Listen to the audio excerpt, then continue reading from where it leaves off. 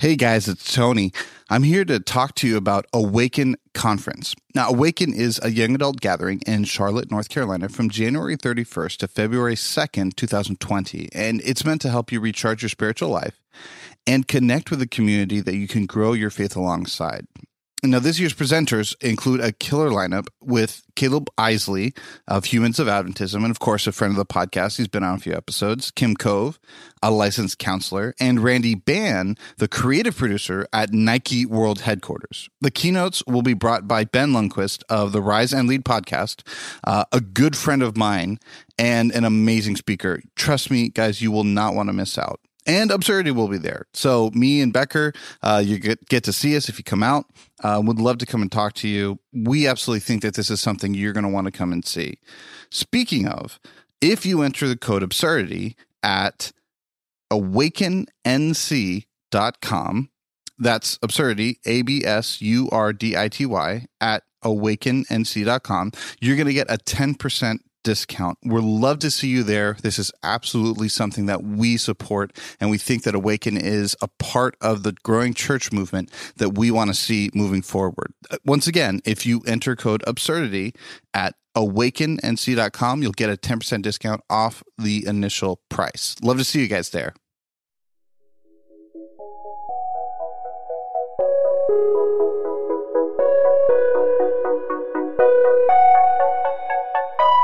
Hello, everyone, and welcome back to Absurdity, where we explore all things absurd in religion, culture, and society.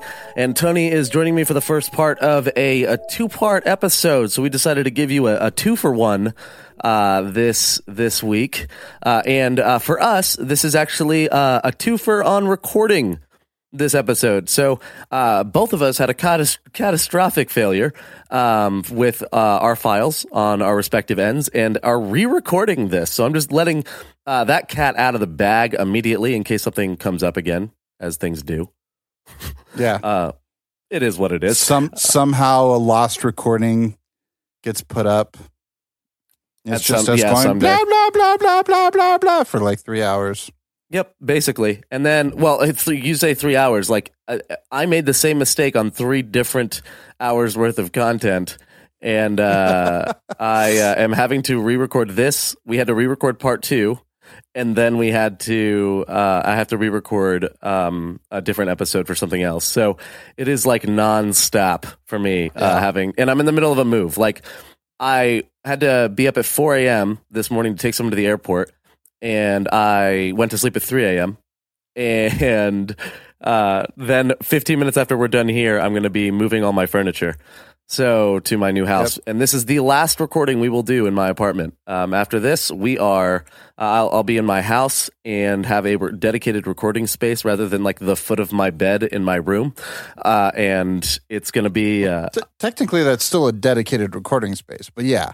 Yeah, but like...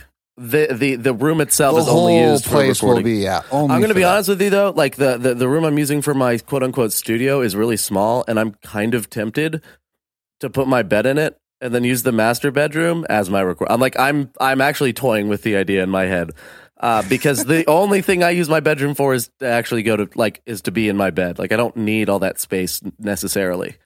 Yeah. So I'm like, I could do it, but I don't know. We'll see. Luckily, my bed is easy to move if I decide that I want to. It's super easy to move my bed.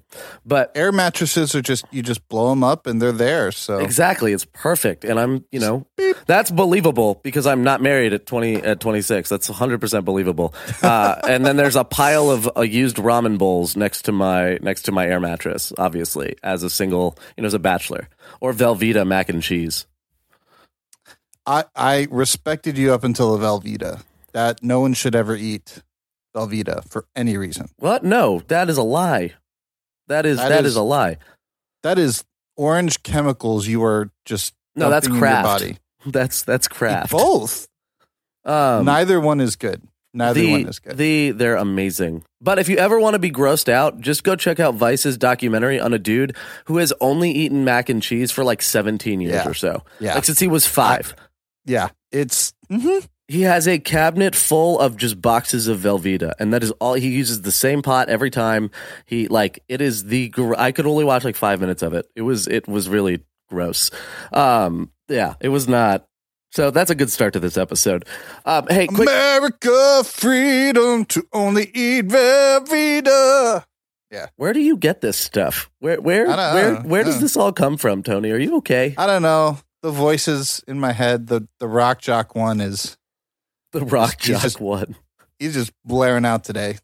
Hey, everybody, welcome to 98.7, The Cool Man, and Becker.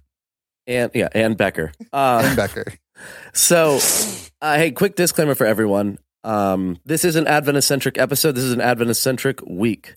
We are talking about General Conference Annual Council, which just happened October 10 through 16 out in Maryland and at the General Conference World Church kind of headquarters.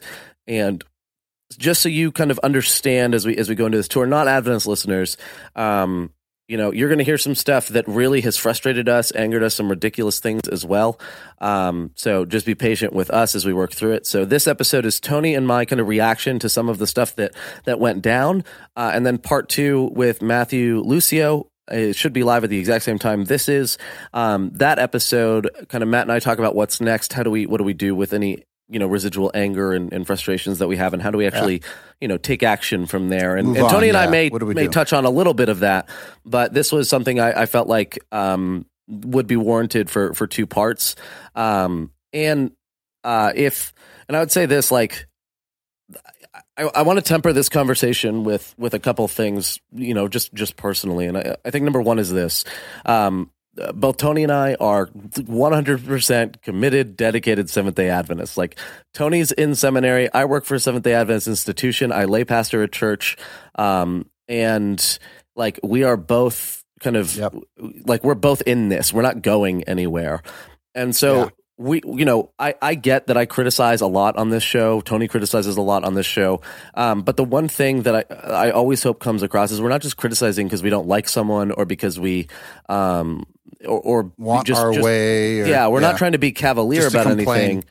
Yeah, exactly. We're doing this because we see things that we believe are, damaging to people or are hurtful or wrong, and we're gonna talk about those things. And we're gonna hopefully. One of the things that I firmly believe is that we can't do anything about these problems if no one knows about them. And so Tony and I, we talk about these things. We bring them to people's attention. So that's number one. Number two, the big thing is an explanation of kind of just a quick explanation of how our church works. So at the local level, you have the local church, then you have state conferences or regional conferences. These typically, like, you've got the Carolina Conference that covers both of the Carolinas. You've got Florida Conference, Arizona Conference. So, but then you got Georgia Cumberland, which covers like most of Tennessee and all of Georgia, right? So, but you've got, you've got all these different conferences that cover kind of this about a state or two's region, and then you've got a union which covers a region of or a group of conferences, like a section of conferences. Yeah. Yep. So like I'm in Tennessee, I'm in the Southern Union, Florida Conference, Georgia Cumberland, Carolina conferences, Gulf states. Those are in the Southern Union, as well as Kentucky, Tennessee, and then above the union, so to speak, is the division. The division is usually a continent. However, there are 13 divisions. There's not 13 continents. So it's mainly, the division is basically like a really, really large area. It's the next step up from a union in size. Right. And from there, then you have the General Conference or the World Church. And so that's kind of the technically, the highest level of authority in Adventism is the local church, but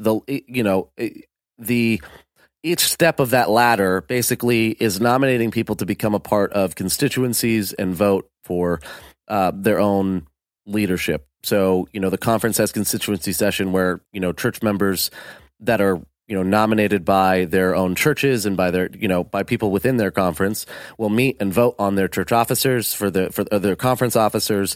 Unions will have constituencies that, like, it goes completely up the chain. And so the idea is that whenever a general conference meets, these are delegates that have been chosen from around the world, not by general conference, but by kind of local churches at some level of that, or at some point in that process. So the highest level of authority at that point is whatever vote the General Conference of the World Church takes. So GC is short for General Conference. It meets every 5 years in GC session. Next year is GC 2020, and that's going to be the 61st General Conference. And in between that, there are still things that happen in the church that need to be addressed, as well as the agenda has to be set. People have to make, what are the things we're actually going to talk about at General Conference session? And so there's something called the General Conference Executive Committee, which meets as annual council. And they meet, every year in the spring and every year in the fall. And they set the agenda, they talk policy, they vote on things that are important every year. And this kind of keeps the things going. This keeps the wheel turning as slowly as it may turn. And we just came out of annual council, and some big things came out that some things people knew about going into it, some things people didn't know. So Tony and I are going to be pretty candid. And Tony, I don't know if you want to give any disclaimer personally for yourself here, but you pretty much said it.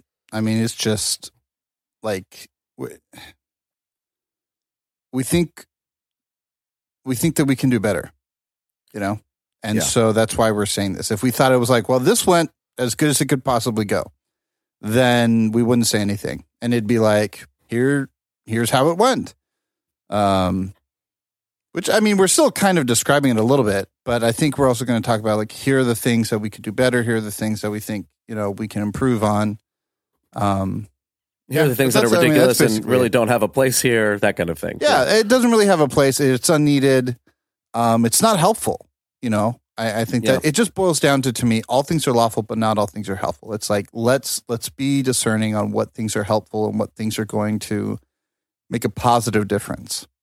Yeah, exactly. So we have links to things. There's going to be a bunch of links in the show notes.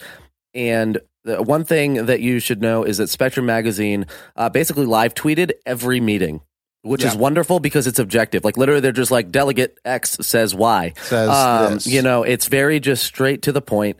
There's really no spin. So even if you think Spectrum is biased, like these are tweets that you can just look up on Twitter and know what's said without having to watch, a bunch of hours of a live stream. Because this was live streamed for people to watch. So, and then you can verify on the live stream, should you so desire it.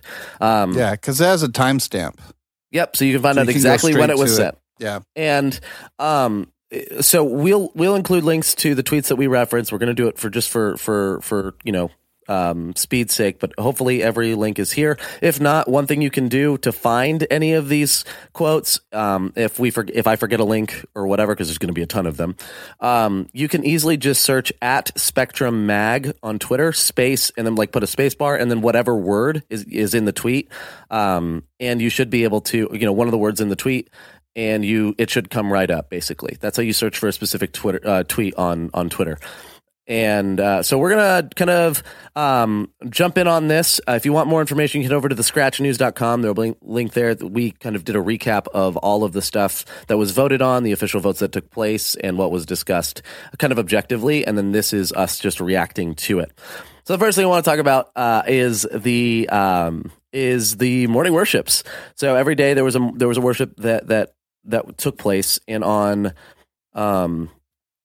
on Sunday, Neil Nedley, who's the president of Weimar, came up and spoke, and he spoke on the health message. So if you're unfamiliar with the health message, it's just a kind of one of the things that Adventism is known for.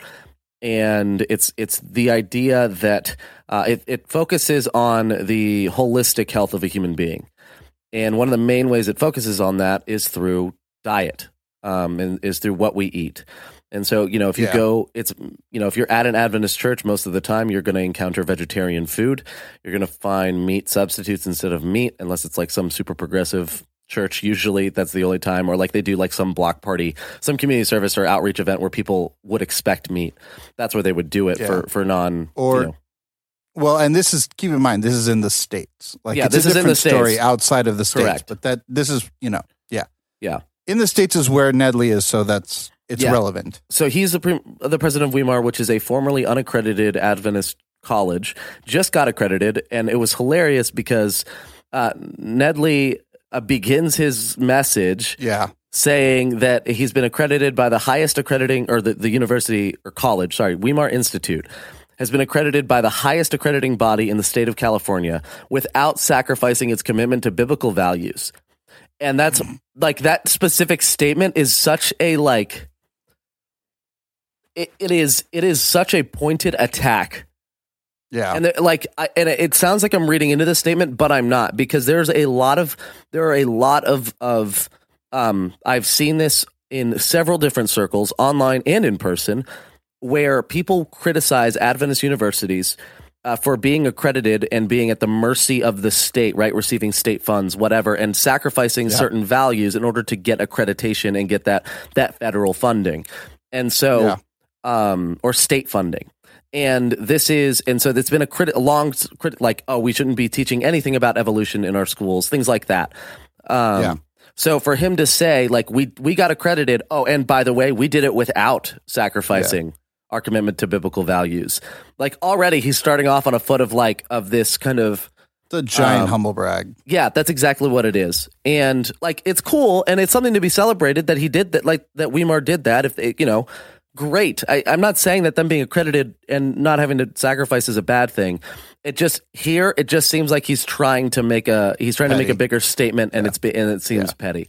So already he starts off with this kind of, and maybe it sounds like I'm painting a picture. I don't really care if I do, because the next thing that comes up from him is objectively on its own bad enough.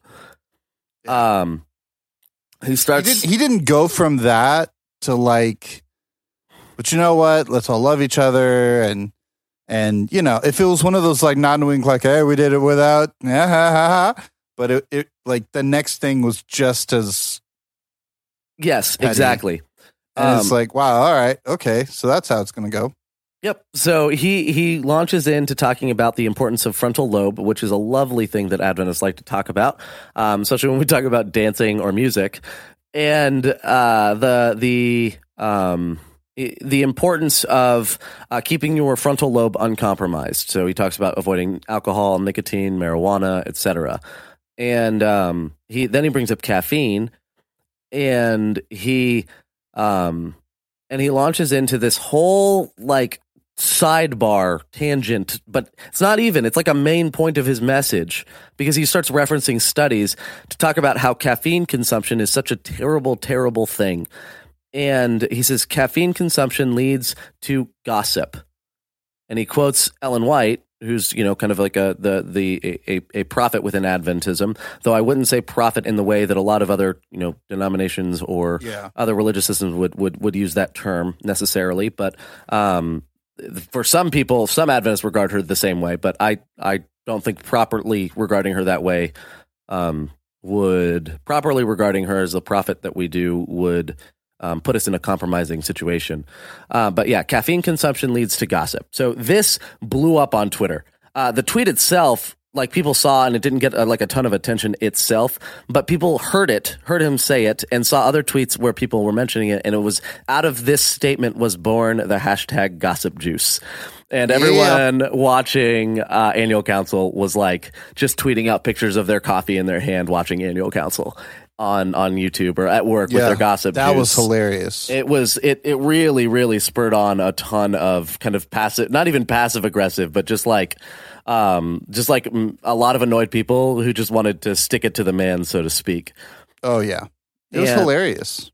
And like, it's just outrageous. Like this, it's so, like, to me, this comment completely, it is evidence of not necessarily, I don't want to say out of touch, but maybe I do, but just how far removed some of these individuals that are at Annual Council are actually from what we experience on the ground level. Yeah.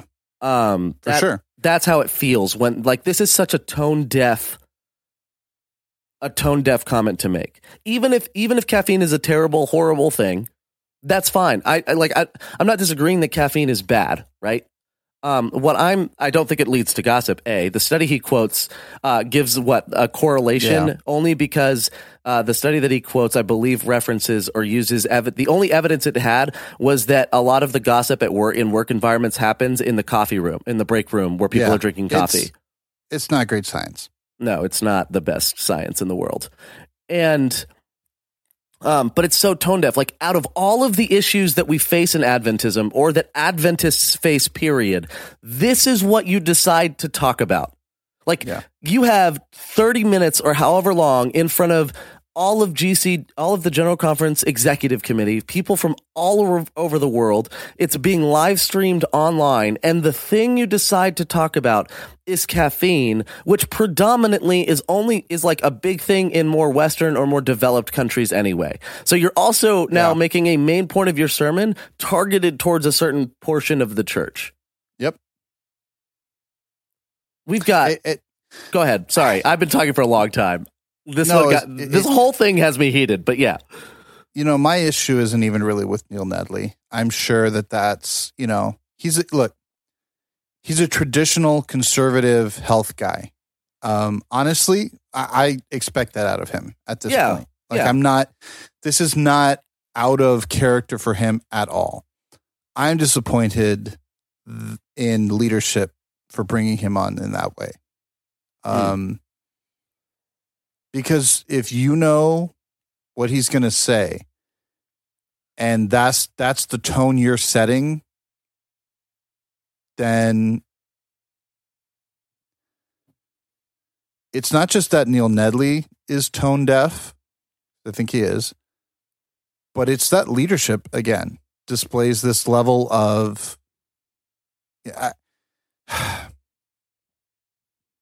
the science being bad is one thing, but this constant, let's talk about Jesus. And then what we talk about is caffeine. Well, to me, it wasn't even in the sense of, it's almost like they want to invalidate the fact that I drink caffeine means if you drink caffeine, you can't talk to Jesus the same way I can. Therefore, anything you bring up is now caveated with, well, you drink caffeine, so I probably have a better connection to Jesus than you do. Yep. And it's legalistic. And look, legalism gets a lot of bad rap in the sense that we kind of use it as it's legal. But there's a very real issue with legalism, and that you're trying to control God. You're trying to control God in legalism. Legalism is all about control. Yeah. I am in control. Therefore, God, you have to do what I say because I am following the rules. And that's what this is. It's a magic way of ensuring, and I have no doubt that caffeine is not good for you. I'm not saying that it is good for you. I'm not saying drink all the coffee.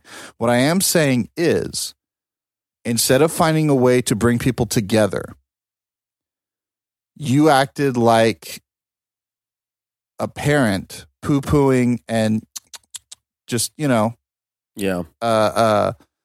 not berating your children, but demeaning your children and saying, if you really want to be good, you don't do this thing. Good Adventists don't do this thing.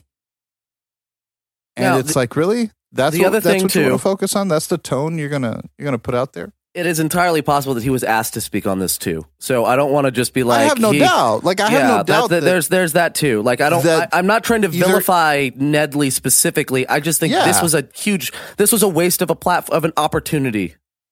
And beyond that, like, I have a lot to say. Yes, gossip is not good. Gossip is not good. It's not important. Sorry, it's not that it's not important. Gossip is not good. It's very bad. It's not. It is one of the biggest things that our church needs to face, but it's also not the biggest thing the church needs to face right now. Yeah, because my big thing, this is worship. This is meant to be. This is not an information time. This is supposed to be morning worship. This is supposed to be us trying to focus on God and centering our hearts around Him. Well, you can't do this unless you eat healthy.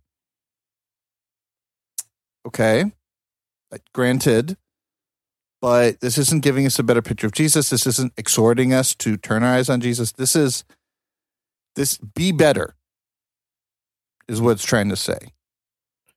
Yeah. Don't connect to him more. I would even be fine if they came up and said, you're not reading the Bible enough. I'd be like, all right, petty, but fair. Are you spending enough time in prayer, pastors? Are you devoting time to your families, pastors, like leaders, like those are you making sure you're the pastors under your care are give a time. message that allows the Holy Spirit to convict individually. Instead of, are you drinking caffeine? And it's just something that to me I look at and I just go, it seems so tone deaf again. Okay, now let's be clear too. I don't think this falls, and anything we're doing falls within the category of gossip. And they're not here to defend themselves, and they can't say anything. Statement. They are leaders. They made a public statement, and just like anything I do is up for criticism on this podcast or otherwise, and same with Tony. Like anything a leader, anything a creative puts out, like we don't have the right to control how it's necessarily received. Like we can't say we don't have the right to say like this has to be received well. And as a leader, like you are accountable to members of the church. And if you're giving a worship thought at a major leadership event and major kind of world church event, then like that you fall into that category. And the things that you say, like it is, I feel like the only people that would even try and accuse us of gossiping about him here are the people who really liked what he had to say. More power to you if you liked what he had to say. This is how we feel about this. And we do think this could be better. We could be talking about sexual abuse. We could talk about racism. We could be talking about sexism. We could be talking about any number of things. And in an environment where trust has been being eroded continually between leadership and lay members of the church, between different levels of leadership in the church, it seems like a waste to talk about caffeine when we could be building bridges here. Yeah. And why aren't we talking about integrity? Yeah, exactly. Right? Why aren't we talking about literally let's talk about financial integrity and what it talk, it's just there are so many other issues that even this is bringing up. Like the GCAC brought up, annual council brought up that we could be talking about. Yep. If you want to do an exhortation, right? But to me, I often say it's better to motivate people. I find that encouraging people gets a lot more done. So to me, the fact that you would come up and just kind of wag your finger in people's faces and go, "Oh, you're drinking caffeine, bad," like. What are you trying to accomplish? That's my question. What's the end goal there? People stop drinking caffeine. You think stop drinking? If you really think caffeine is the issue on the problems that we're facing, then let's have a conversation, because I do not believe that's the main problem at all. Yeah. And I believe that facts are kind of on my side. So I just think that that's a huge, approximately 9 million young people have left the church since the 1960s. But it's because of caffeine. It's because we're drinking caffeine. It's the caffeine. Come on. All right, let's move on to more, less controversial topics. And just for the record, the rest of the morning worships weren't exactly stellar after that. In fact, the next guy, I believe, actually came up and doubled down on certain things and had this whole, if you have caffeine, you'll end up at Eastern meditation, which for him was the worst possible thing. I find ironic. He put it above drugs and alcohol, but it's just that was a tone that wasn't a one hop. That was the morning worships for the rest of the time. So it clearly was what they were trying to put out. This wasn't a oops. This was the tone that they were setting. Yeah, this was. It's not about the money. It's about sending a message. That's very much what this was. So the next big thing that we're going to talk about, and we're not talking about everything that happened at annual council, just the things that seem the most human oriented. And what I mean is, we're not talking about tithe parity, for example, which is financial stuff. Because that's a bunch of numbers and data that we could talk about. It just seems kind of impersonal. Though I do think that vote I will touch on it near the end, but I think that that's not one of the things that we're going to focus on right this second. The next big thing, and there will be a link to this as well, was a statement created, a proposed statement on abortion. A statement within Adventism is just like an official, it's an official published article or whatever from the written piece from the church that says this is what the Adventist Church as a denomination officially kind of believes on this issue. This is the stance we take on this issue, basically. Yeah. It's not binding. It's not a statement in itself. It's just a statement. It just informs people what the Adventist Church by and large as a denomination believes. It does not mean every individual has to believe it. It does not mean, but it does mean that individuals will be assumed to believe it. Should someone see that statement and then meet an Adventist, right? Right. Yeah. So like that's part of the package. And so we had in 1992, we had guidelines on abortion that a lot of people loved. And then as more and more people began talking about abortion, not just within the religious context, but even political, a lot more Adventists started crying out about this because they were concerned about the number of abortions being done in Adventist hospitals. And so they cry because of people crying out to basically the GC saying like, we need to stop slaughtering babies in Adventist hospitals, yada, yada. We need a statement just officially condemning abortion outright, because the 1992 guidelines, while disapproving and denouncing abortion, did leave room for, extreme circumstances and left room for decision-making power between, the medical staff and the family going through that difficult It basically decision. said, this is bad, we don't agree with it, but sometimes it has to happen. Yeah. Some cases, if this is a way you want to go, like, understand that's available, but we don't agree with it. It wasn't like, yeah, go kill babies, we don't care. Like, that wasn't the guideline. The guideline was, this is not plan A, B, C, or D, but there are some times that it has to happen. Yep. And we leave that up to the parents and people in the situation who know the situation. Yeah. Now, the irony of all of this is that someone within, I think it was Adventist Health or Advent Health, I think it was Adventist Health, got up and showed a chart showing the number of abortions that had been done in Adventist hospitals between 2016 and 2018, and the number was less than 75 total. And these were not like elective, like, I just want to, have an abortion today. It was serious life-threatening issues and extreme circumstances. And so less than 75 in 2 years. And I'm not saying that, we kill less than 75 people, it just doesn't matter. That's less important now. I'm just saying, no, I'm saying I think the issue was made out to be bigger than it was, like a bigger crisis than it was. And I think a lot of people in the West may have seen, not Western US, but Western Adventism. So that would be kind of Australia, the US, the North American division, Canada, Europe, European countries. That's the West when we talk about the West within the church. So I'm going to read a portion of the abortion statement. I'm not going to read the whole thing, just a portion of it that gives you an idea of what this talks about. Says, and I may yawn a couple times because it's still early morning and I keep catching myself. Oh, there it is. It keeps happening to me. I blame you. Thank you, Ryan. Abortion. I need some caffeine, man. Abortion is a serious issue. Don't make a joke. Don't make a joke, Tony. Abortion is a serious issue.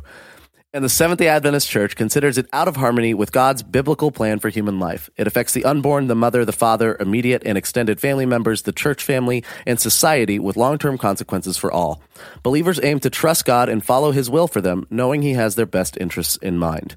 While not condoning abortion, the church seeks to support women and couples who are confronted with the possibility of abortion, and believers are challenged to, 1, create an atmosphere of true love, 2, enlist the help of well-functioning and committed families and educate them to provide care for struggling individuals, couples, and families.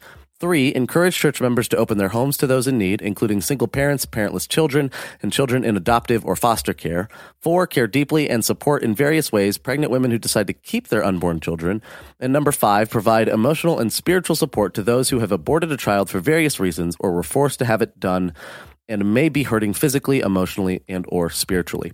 The issue of abortion presents enormous challenges, but it gives individuals and the church the opportunity to be what they aspire to be, the fellowship of brothers and sisters, the community of believers, the family of God. So that's how the document ends. It's kind of a big summary of the statement. That's, that would be, that gives you an idea of what the statement is now. And a lot of people criticize this because they say that it has moved up from a place of compassion and understanding to a place of condemnation. And I noticed something in reading this that I didn't notice before, but the believers aim to trust God and follow his will for them, knowing he has their best interests in mind. That statement is a clear, I don't know how else to read it. It's fact. We do that's a true statement in general, right? But within the context of this and saying it's out of harmony, what it's basically saying is the implication here is if you have an abortion, you didn't trust God enough. That's the implication from that statement being placed where it is in the context that it exists. I don't disagree with the statement on its own in a vacuum. But right here it seems like it's an unnecessary guilt trip. And so a lot of people, complain that this is condemnation. This is a guilt trip. And the last thing I'll say, and Tony, then it's, up to you here, is this is a 3-page document. Really, it's 2 pages and a few lines, I think, but it might be 3 full pages. I don't remember exactly. Once again, link in the show notes. There's so the way this is like a legal document. Whenever we're voting on policies or statements or whatever, we number the lines in the document so we can clearly refer to these things. Yeah, easily, like a legal document. Exactly. Do this. So there's 122 lines total. Now you might say, well, Ryan, number 5 and the things that were listed does, provide compassion and tells church members to support and provide emotional and spiritual support to those who have aborted a child for various reasons.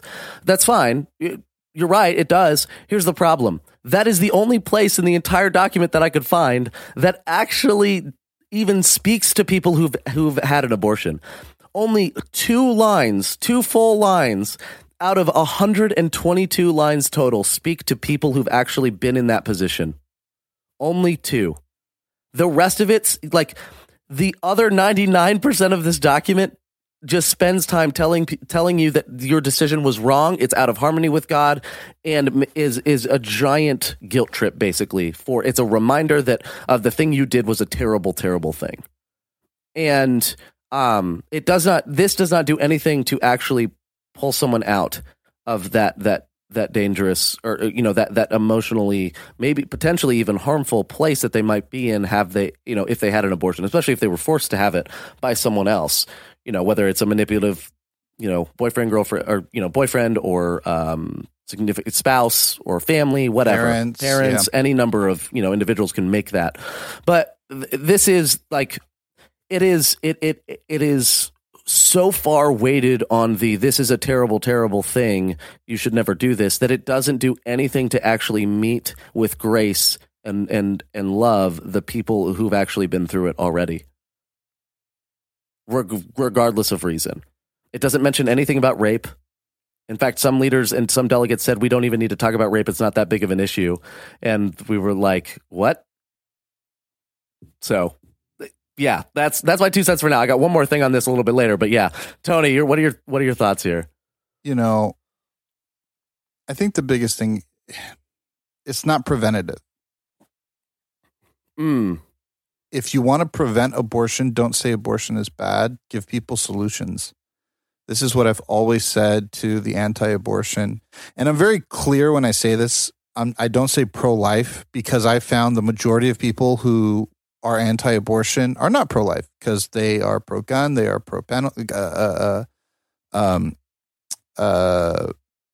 death penalty. So they're not pro-life. They're anti-abortion. Yeah. And I'm not saying it's bad. I'm just saying you're not pro-life. Unless you value life above everything else, environmentally, all that, you're not pro-life. So the anti-abortion crowd, I have found, does not want to provide solutions. They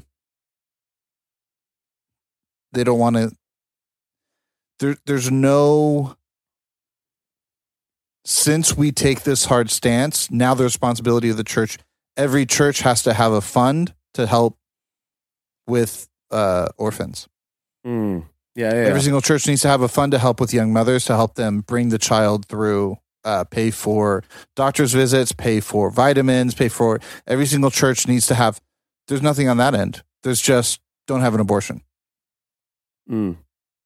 Okay. So, and again, this is not talking about a mother who could have 6 or 7 healthy babies, but now feels pressured to, because she's in a terrible medical situation, go through and have the child. And now she and the child could die.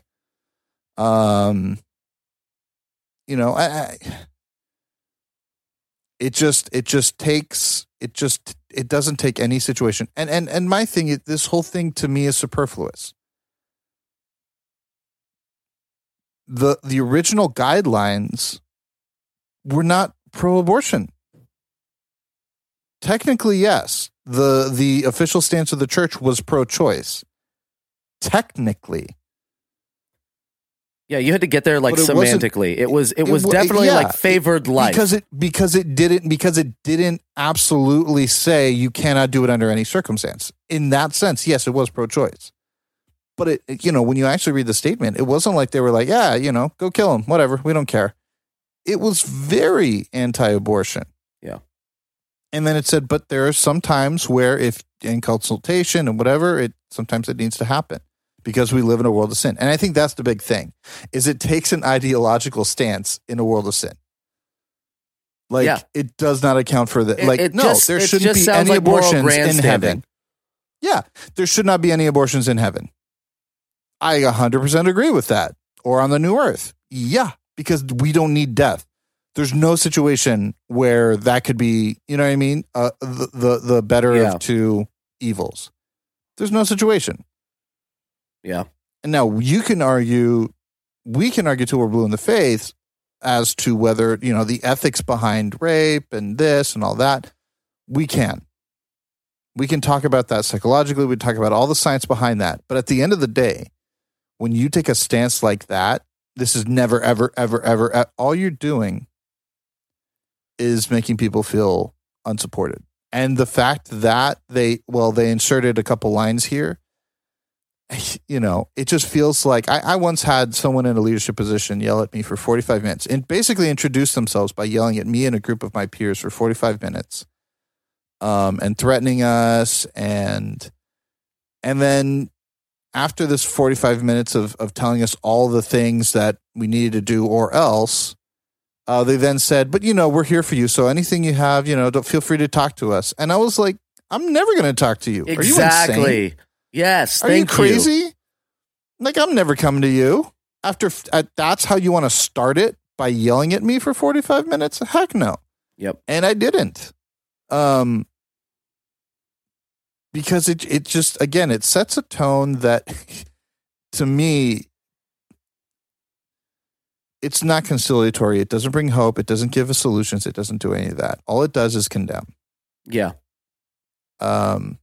It makes people who have had abortions feel worse, and it makes anyone who's debating it for health reasons. Now, that being said, I believe everyone is going to come before judgment in God. Why don't we leave that up to God? Why don't we say we don't think this is a good thing, but if you feel like you have to, just understand we believe from a biblical perspective that God values life. And if you're a mature Christian, you will do in consultation with the Holy Spirit what you feel is right. But understand, we don't see a biblical basis for this. Well, I have no problem with that type of a statement. I have no problem with that type of statement. And if that's what had been said, I would have been like, yeah, okay, that's fair. Even if it had used kind of the harsh language, but had said, now, that being said, there are cases, there are things. We do not see a biblical basis for this. We believe in the value of life, so we're going to, but we understand that we live in a world of sin. That was never said. Yeah, it was never said. What's annoying? And so now we've taken on God's job of judging people. And let's not act like this was round one of this document. This thing, before it went to the working group that only had 6 women on it out of 26 members that actually wrote this specific statement, the Biblical Research Institute, which is kind of the academic arm of the church outside of a seminary, kind of like they do a lot of the theologian style work for us. The actual like original language and what does this word really mean. They were tasked originally with creating a document and a statement on this for annual council, and they got through almost 30 drafts of the document. And throughout that entire process, medical professionals were telling them, like, yeah, so it doesn't mention extreme cases. It doesn't actually help us make these medical decisions at all. Did not listen at all. So this thing has gone through like 30 revisions, 30 different like revised versions of it, and we still didn't include anything about extreme circumstances. Well, they didn't listen to any of the medical professionals, and from what I understand, there was a heavy-handed presence from the GC involved in it. So basically, this document is the GC's, it's their version. Now, GC administration, now because, let's be specific. Administration. GC administration, not executive committee, not like this is, no granted, executive committee approved this. It is now because they approved it. Yes. But it's their, what does the Bible say? So this is their language, from what I understand. And that, to me,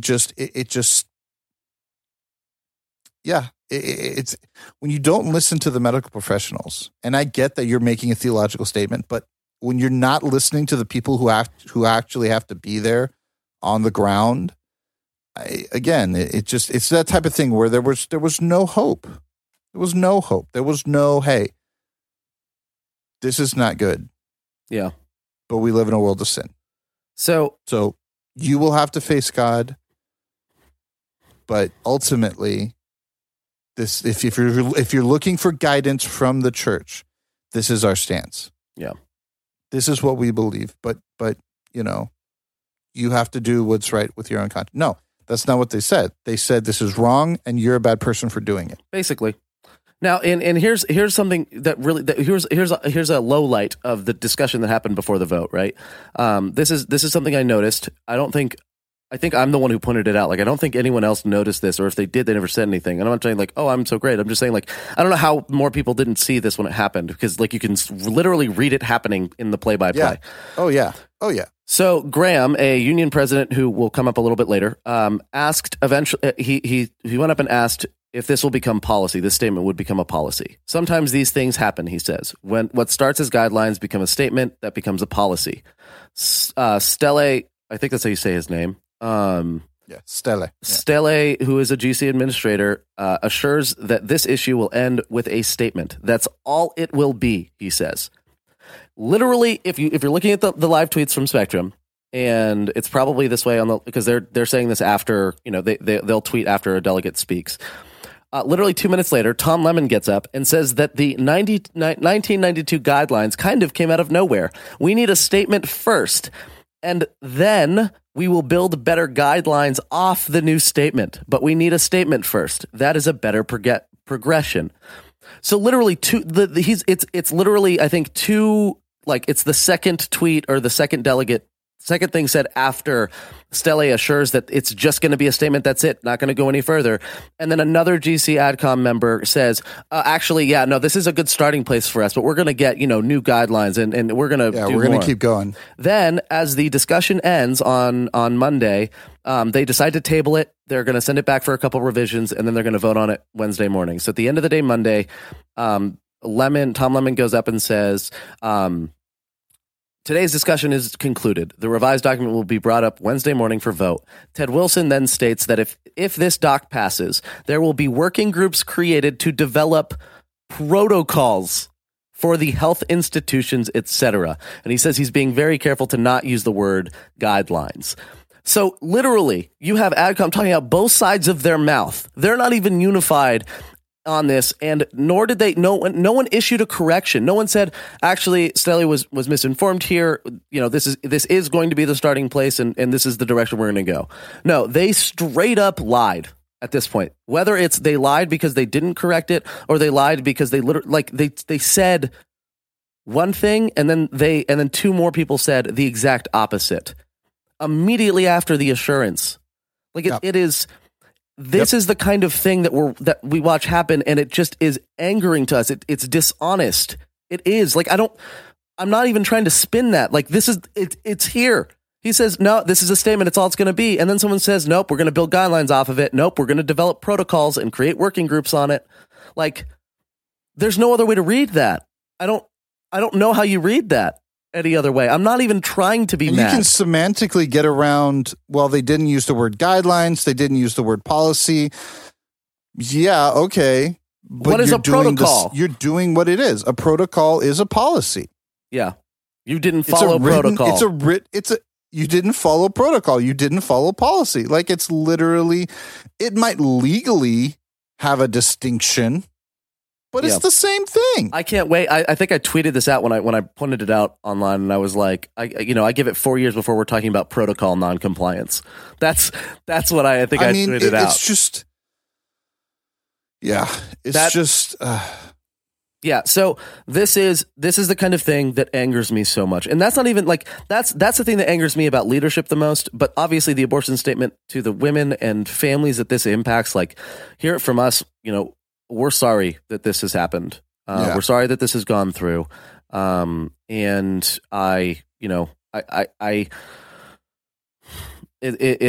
something I'll say at the end, but I never think that the solution to these problems is disengaging. I think we have to engage more with the process. And I think if we want to see some changes to the system, it's going to happen generationally, not necessarily overnight. We can't just hope that the next annual council that the entire world will have shifted on on some issue. This happens by us getting involved and getting engaged and getting seats at those tables. The last thing that we're going to kind of talk about, and it's a kind of an amalgamation of two things. I love using that word in Adventist conversations. Is Monday night, after they talk about complicated issues regarding finances and tithe parity, and right after they talk about this abortion statement, right? A day full of heavy discussions and meetings. At 6 p.m., as delegates are leaving for the night, they're handed a document that no one knew was coming, called Recommendations Resulting from the 2018 Annual Council Compliance Action. And this document was calling for the official or formal warning of 4 unions regarding their non-compliance, quote non-compliance with ordination policy. And then it was calling for the public reprimand of 2 union presidents in the North American division, in the Pacific Union Conference and the Columbia Union Conference. And yes, many unions are called Union Conference, just so we get that confusion out of the way, even though they're not like a conference, like a state conference. It's a union. Yeah, it's a union, yes. The publicly reprimand the presidents of both of those for actively ordaining women or allowing women to be ordained in their territories. And 2 things I want to point out here. One of the European unions was being warned, or was recommended to be warned, because they weren't ordaining anyone, and apparently even that was out of compliance according to Ted. Yeah. He said this last year at annual council. He said, yeah, not ordaining anyone and just commissioning everyone is also out of policy, which is funny because it says men or women can be commissioned. And B, his big reason for it being out of policy is get this, it's just the way it's understood. It's been the way we've always done it. That was his big reasoning for it. So in a thing where he's trying to follow. Literally, that's a quote. Yeah. That's a quote. That's not us paraphrasing. He said, that's the way we've always understood what he it. said. That's the way we've always understood it.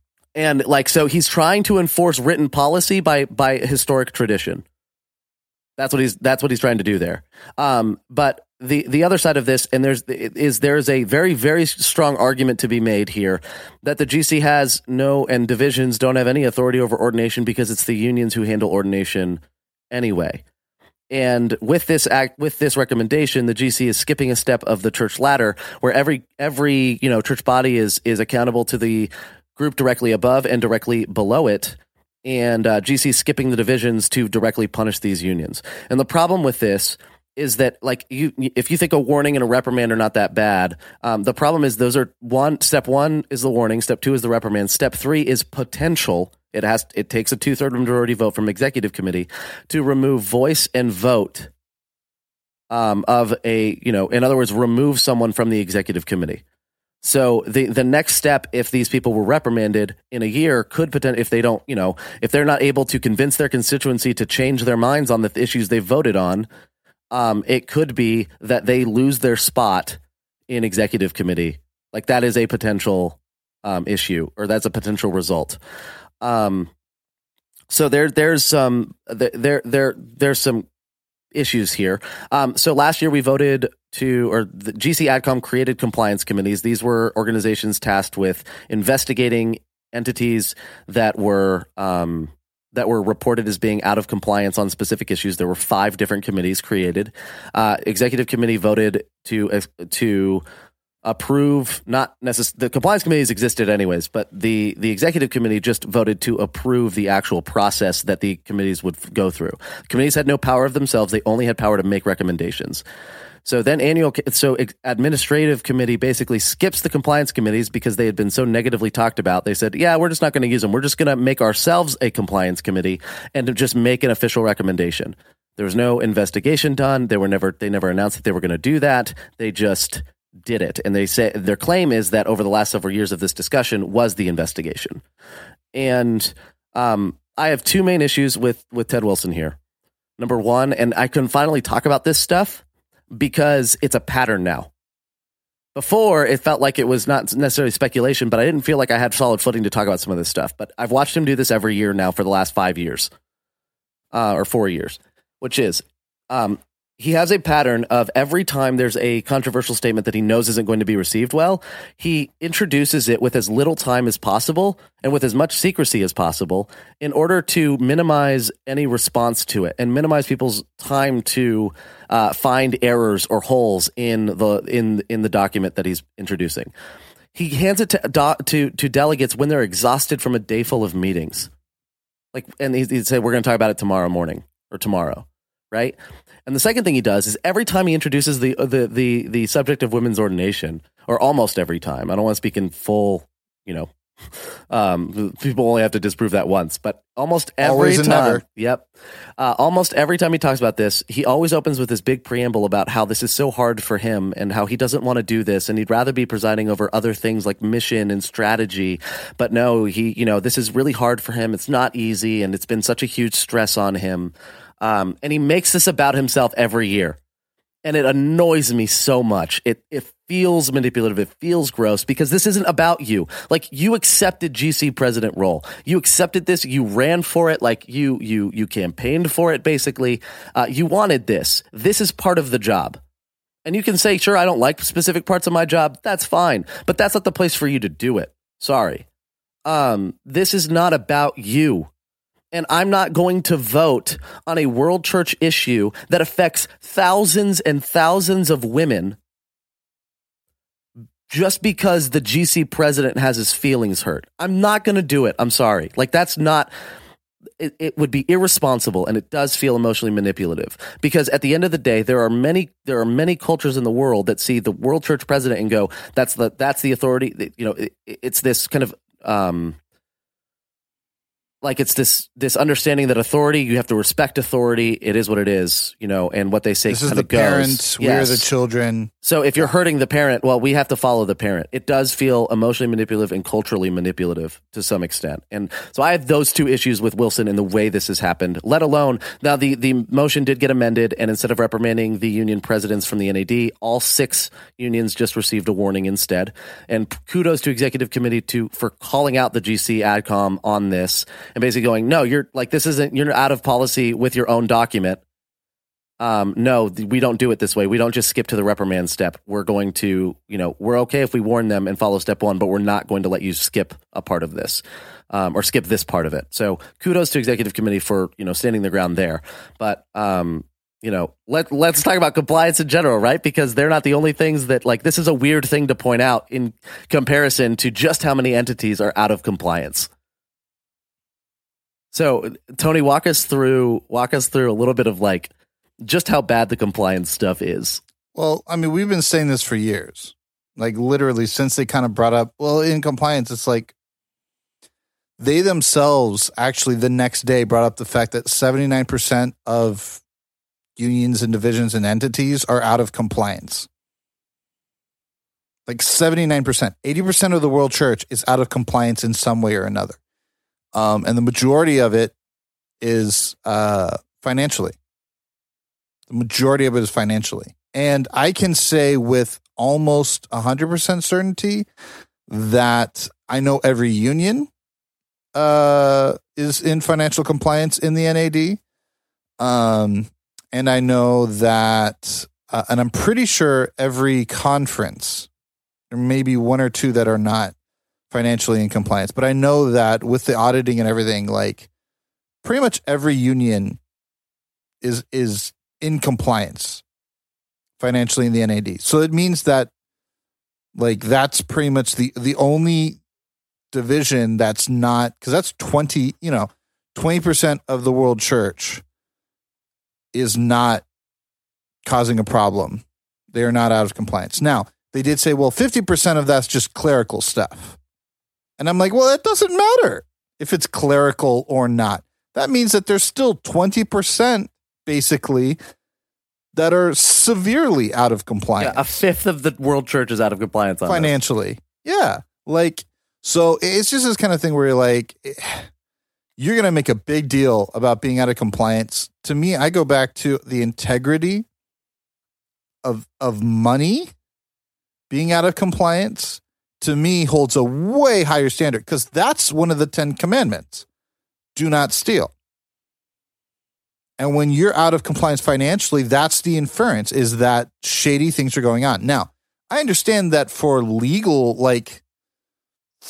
reasons and for actual pragmatic reasons, some conferences kind of have to be out of compliance and they have to say things are a certain way when they are not. And that's lying, which bearing false witness. But I understand that, hey, we live in a world of sin and sometimes these things need to happen. But yeah, like it feels disingenuous because there's so many people out of compliance. And yet the only unions that are being given a slap on the wrist for being out of compliance are the ones that specifically are doing it for women's ordination. Mm. Well, and like this is a fight that the GC picked to some extent. Like, no, yeah. like, well, that's the other thing with Wilson is like you started this, so yeah. And the problem I have too is like just like the caffeine thing. Like this is not the most serious issue facing our church. I'm sorry, it's not. Whether or not women should be ordained. And I'm not saying women aren't important, but it's like there are so many other things we could be talking about, and we're spending our time disciplining unions over this instead of maybe disciplining unions or conferences or divisions or whomever over allowing potentially known predators, sexual predators, or to run their to still be in churches or in positions of power. This is the. We don't talk about fake degrees. We don't talk about financial or like embezzling of funds. We're not talking about any of that stuff at the world church level. David J. Trim was the statistician basically of the world church. He came in and said, yeah, since the 60s or the 70s, we've basically lost 40% of the people who come in our doors. Not like, oh, they died. Like 40% of the people that we brought in have walked away. We're not talking about that. No. But you can't let women open and close a church. Yeah, that's like, what we're gonna. Like, it's moral. It's not even moral grandstanding. It's just grandstanding. Like it's not. It makes you feel like you've accomplished something, but you actually haven't, and it's virtue signaling. Not even in a good way. And here's Dan Jackson is famous for two different quotes now that he said at this during this time. The first thing he says is with this motion, we are saying this misdemeanor is bigger than the much serious issues like fraud, much more serious issues like fraud and voting manipulation that have been exposed in the church but never addressed by this body. And then he says, let he who is without policy noncompliance cast the first vote. And this is NAD North American Division President Dan Jackson. So, Canada, America. This is this was a big point. Like what it's saying is we don't care. We care about this, and this is much bigger than any other issue facing our church right now. Like this is the most pressing thing that we need to somehow resolve, and it's nowhere near being resolved. In fact, most of the unions that said it were like, "Yeah, we're proud to be warned at this point. Like we're going to keep doing what we're going to do."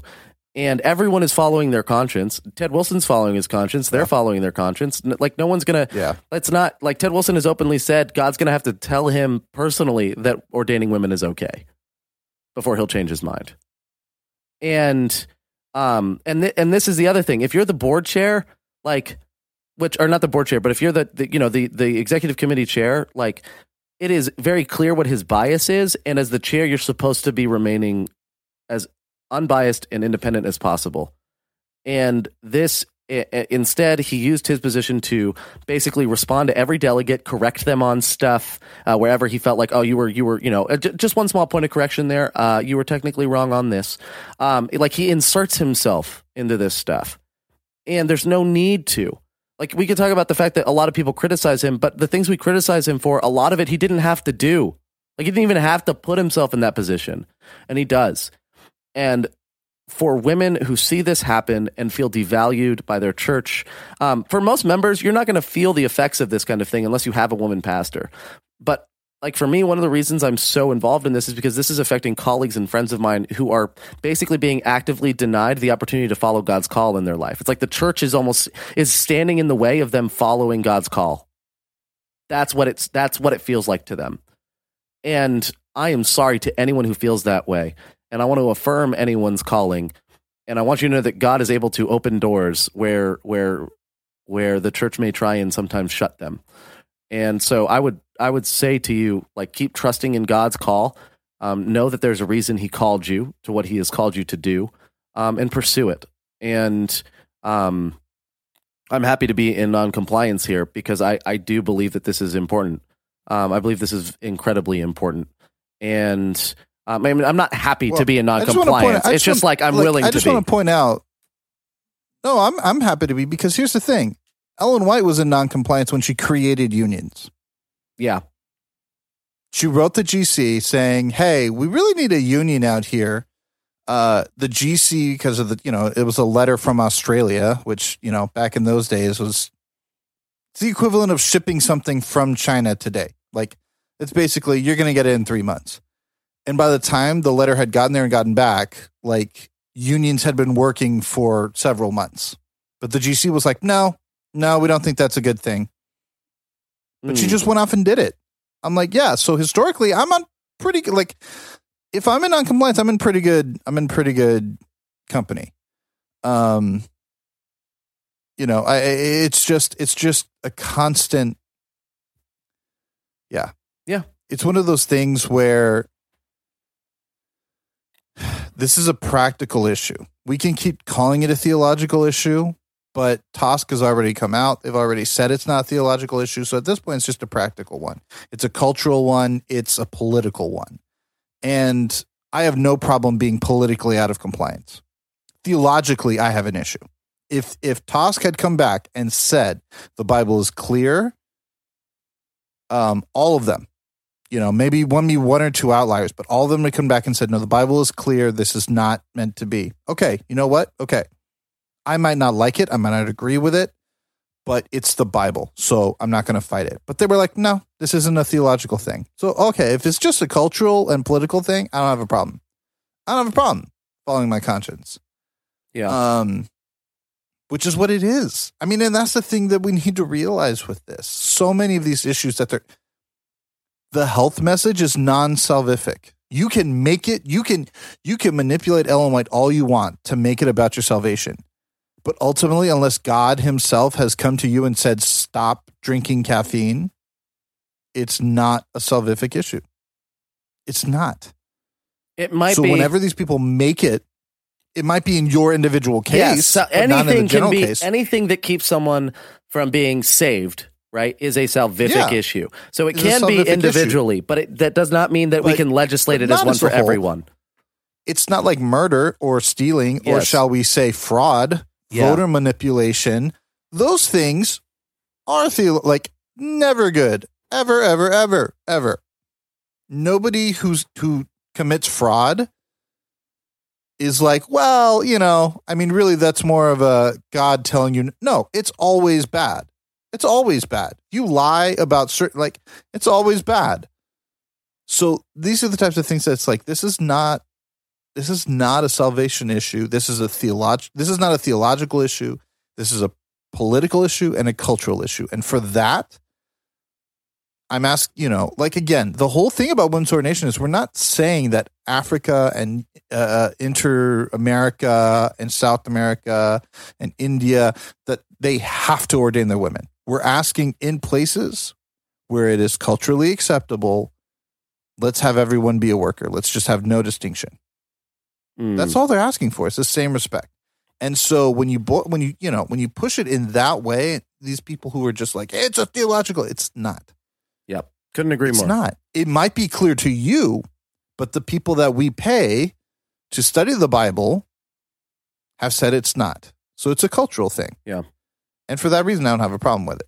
And I think again, this boils down to this is a political issue of the GC wanting to step forward and assert its own power as an entity, which it's not supposed to be. It's supposed to be an organizing entity. It's supposed to be empowering. We see that there's we need more missionaries in this part of the world. Let's set them there. Let's organize so we can do that. That's the purpose of the GC, not to say, you need to start, it's not meant to be disciplinary per se in that sense. It is in certain instances, but it's not meant to specifically say like you are good and you are bad. That's the world church, not the GC office. And so it's become that way, and they're trying to assert their power. And that's what this is about. And again, it from the top down, from the morning worship across, this is what it's been about. And that's, to me, that's troubling. Yeah. No, I agree with you. And I think we are in a place where the organization is becoming way more top heavy, and in a organization that is supposed to be all about empowering and removing barriers to mission, it seems like there's more and more that is trying to just protect those in those positions and gain more authority or more power in those positions. They did that study, and basically administrators are 1-to-1 right now. Yeah. With pastors. In most divisions, in the NAD, we're 0.8 administrators for every one pastor in the NAD right now. And basically from 1988, I think, or 1986 to now, there used to be almost a 20,000 person difference or number difference between the number of pastors and administrators. There used to be that many more pastors. Now it's basically it's really close. When there's a link to the tweet where the graph from David Trim, the official Adventist, like from the Office of Stats and Research, and is like this was presented at GC. The stats people, yeah. Like this is, I can never remember the name of the organization, but like it's official. This is not like, we're not making this up. This came from within the denomination. So it is symptomatic. It points to the problem of the fact that we have become very top heavy. And I do believe that the solution to that is not by us looking for them to fix our problems, but by us owning our faith, owning our platforms, owning our voices, and standing up and saying, this is not the church, this is not the Adventism that we want. I mean, maybe it is for some people. In which case we need to have a discussion, and we need to try and build bridges wherever we can. But for now, this is where I sit on all of this. I'm frustrated, I'm angry, and I'm hurt by it. You might be as well. And so if you are, I would encourage you to go listen to part 2 of this episode with Matthew Lucio, as he and I talk about how we kind of navigate through this and what the next steps are. But Tony, any final thoughts you want to leave people with before we close out? Well, first, I'm very disappointed in a lot of the GC leadership. Just in the tone that they're taking. And now they've publicly come out and made statements that, that used to be in back rooms. That used to be a hush hush, allegedly they said this, I can't reveal my sources, but this happened. Now they're just flat out saying it publicly. Yeah. And that disappoints me. I've lost a lot of respect, and confidence in these administrators, unfortunately, because of the attitude they're displaying. But at the same time, I think there's a lot of positives that can come out of this. The NAD got parity. I think that's good. I think the rest of the church stepped up and said, you know what, we're going to stop relying. We're going to find ways to step up to the plate. And I think that's awesome, so that, the NAD can use more money into their own mission. And I think that's great. The other thing is, when the GC wanted to overstep its own bounds and break its own rules and skip a step with, going straight to the reprimand. reprimanding these GC presidents, an overwhelming majority, I want to say it was over 2/3. Yeah, it was over voted 2/3. no. It was. Voted no. Yep. You have to warn them. You have to play by the rules now the rules the whole rule may be messed up, but you at least have to abide by what you declared. And to me, that's a positive because they're saying, look, we don't agree with what they're doing, but you can't just do what you want. And to me, I think that's a big, big, big statement. Yeah. Well, so yeah, I think there's definitely some positives moving forward. Let's to take out of it. And I would say continue to pray for your leaders, continue to pray for yourselves as you are in your own emotions and faith as you're dealing with this. And remember that your faith is resting in Jesus Christ, not in an institution or an organization or a denomination. So thank you guys so much for listening. Enjoy part 2 with Matthew Lucio. We'll see you next week.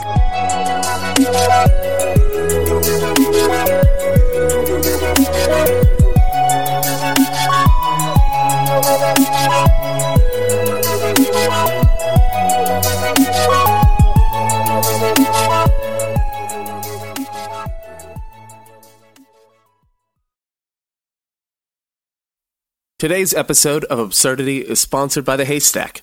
The Haystack is a voice for young adults in the Seventh-day Adventist Church that produces articles, music reviews, videos, and more.